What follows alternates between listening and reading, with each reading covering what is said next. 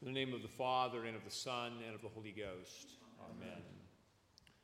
Today is called Bible Sunday because of the emphasis placed on the Word of God.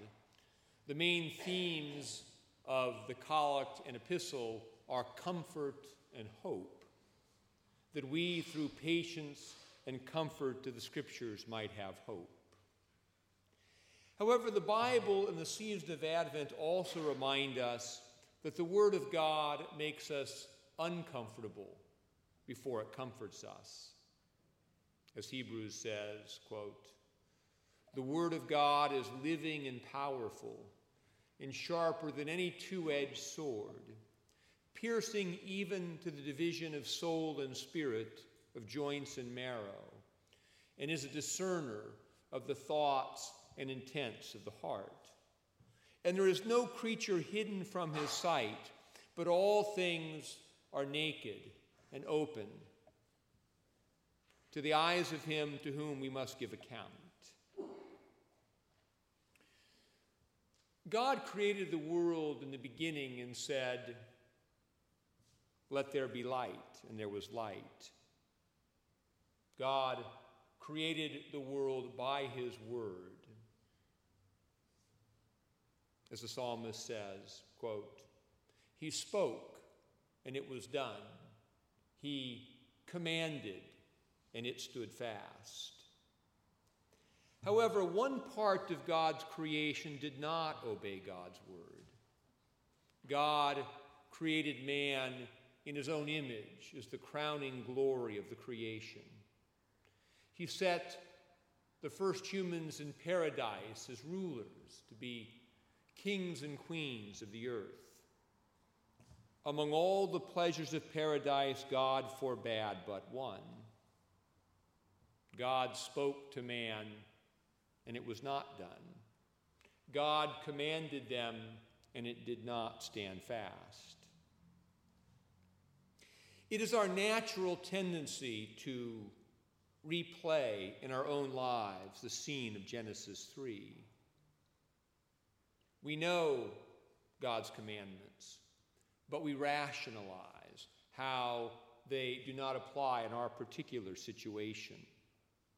How the prohibited thing actually looks good, and how ungenerous God is to withhold it from us. God speaks to us, and it is not done. God commands us, and it does not stand fast. In this way, we perpetuate the guilt, shame, and fear that characterize the human condition. To be saved from sin by the death of our Lord Jesus Christ requires that we first acknowledge and confess this inherited and chosen state of disobedience. This is to say, we must be made uncomfortable by God's word before the same word can comfort us with the promise of life. We must be convicted of sin before we can confess and be forgiven. Being a Christian assumes we've had this experience of repentance and faith at some point in time in our lives. We call this conversion of the heart. The church has never believed that it is enough merely to be baptized, go to church, and go through the motions of the Christian faith. We must actually repent, put our faith or trust in Jesus Christ, and begin to live in a new way.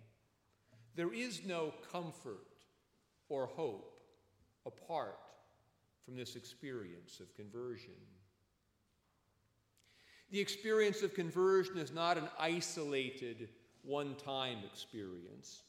It is the ongoing experience of life in Christ. The liturgy teaches us this. Who will be comforted by God's favor and goodness communicated to us through the grace of the Blessed Sacrament each week?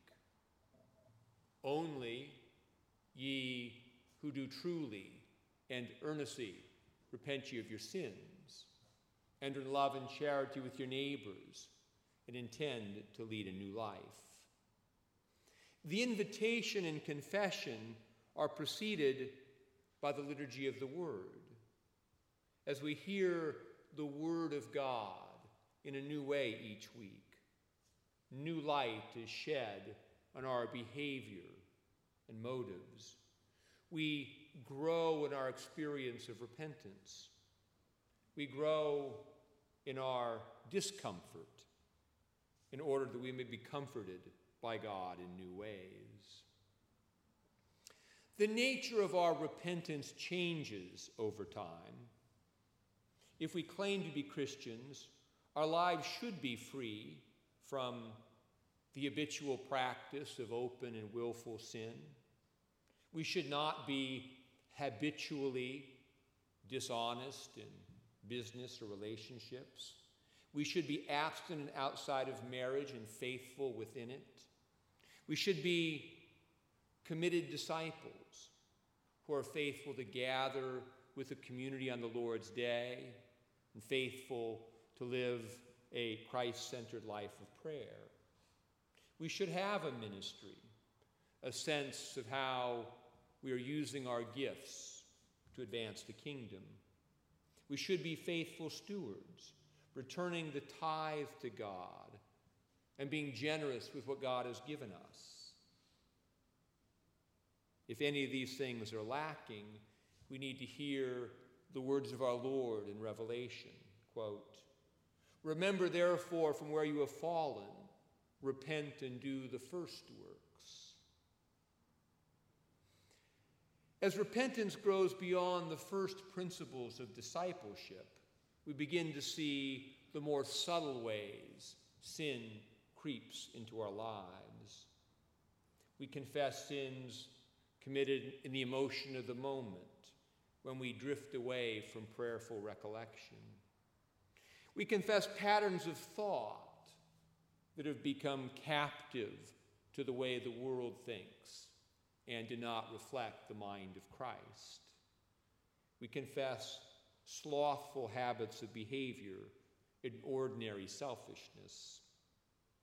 We confess the subtle ways that pride, envy, covetousness, anger, lust, gluttony manifest themselves in our lives. This ongoing experience of repentance is best cultivated not by reviewing lists of sins, but by the regular habit of reading the Bible in the context of prayer, by learning how to hear the Word of God and take it to heart day by day. We tell people to pray the daily offices of morning and evening prayer, which include an annual cycle of reading through the Bible. The purpose of this discipline is to create a framework for a regular conversation with God. In prayer, we regularly talk to God. Through habits of Bible reading, we learn to hear what God is saying to us. For example, a day of rushing from one duty to the next might culminate in the praying of the evening office. In the lessons for the evening, God may confront a particular attitude, behavior, or thought that sort of crept in during the course of the day. Conviction of sin leads to confession, to renewed behavior, which leads to the experience of grace, which fills us with comfort and hope. The Christian who has no daily habit of prayer and Bible reading has no way to process the realities of daily life faithfully. He has no way to answer the temptations of the world, the flesh, and the devil with the truth of God's word and the experience of forgiveness and peace. And there's also a great danger of being deceived. When we do not hear God's word, we may become comfortable with patterns of behavior that are not faithful. The Bible continually warns God's people about the danger of practicing religion without the prophetic power of God's word. It is not enough to be religious or spiritual. We must hear the word of God, and we must do it. The message of Advent is, repent ye, for the kingdom of heaven is at hand. We may confess any number of particular incidents of sin, but we ought also to confess to failure to live according to a faithful pattern of discipleship. The chief discipline of the Christian life is prayer and the reading of Holy Scripture. On Bible Sunday, let us renew our commitment to read, mark, learn, and inwardly digest the Word of God.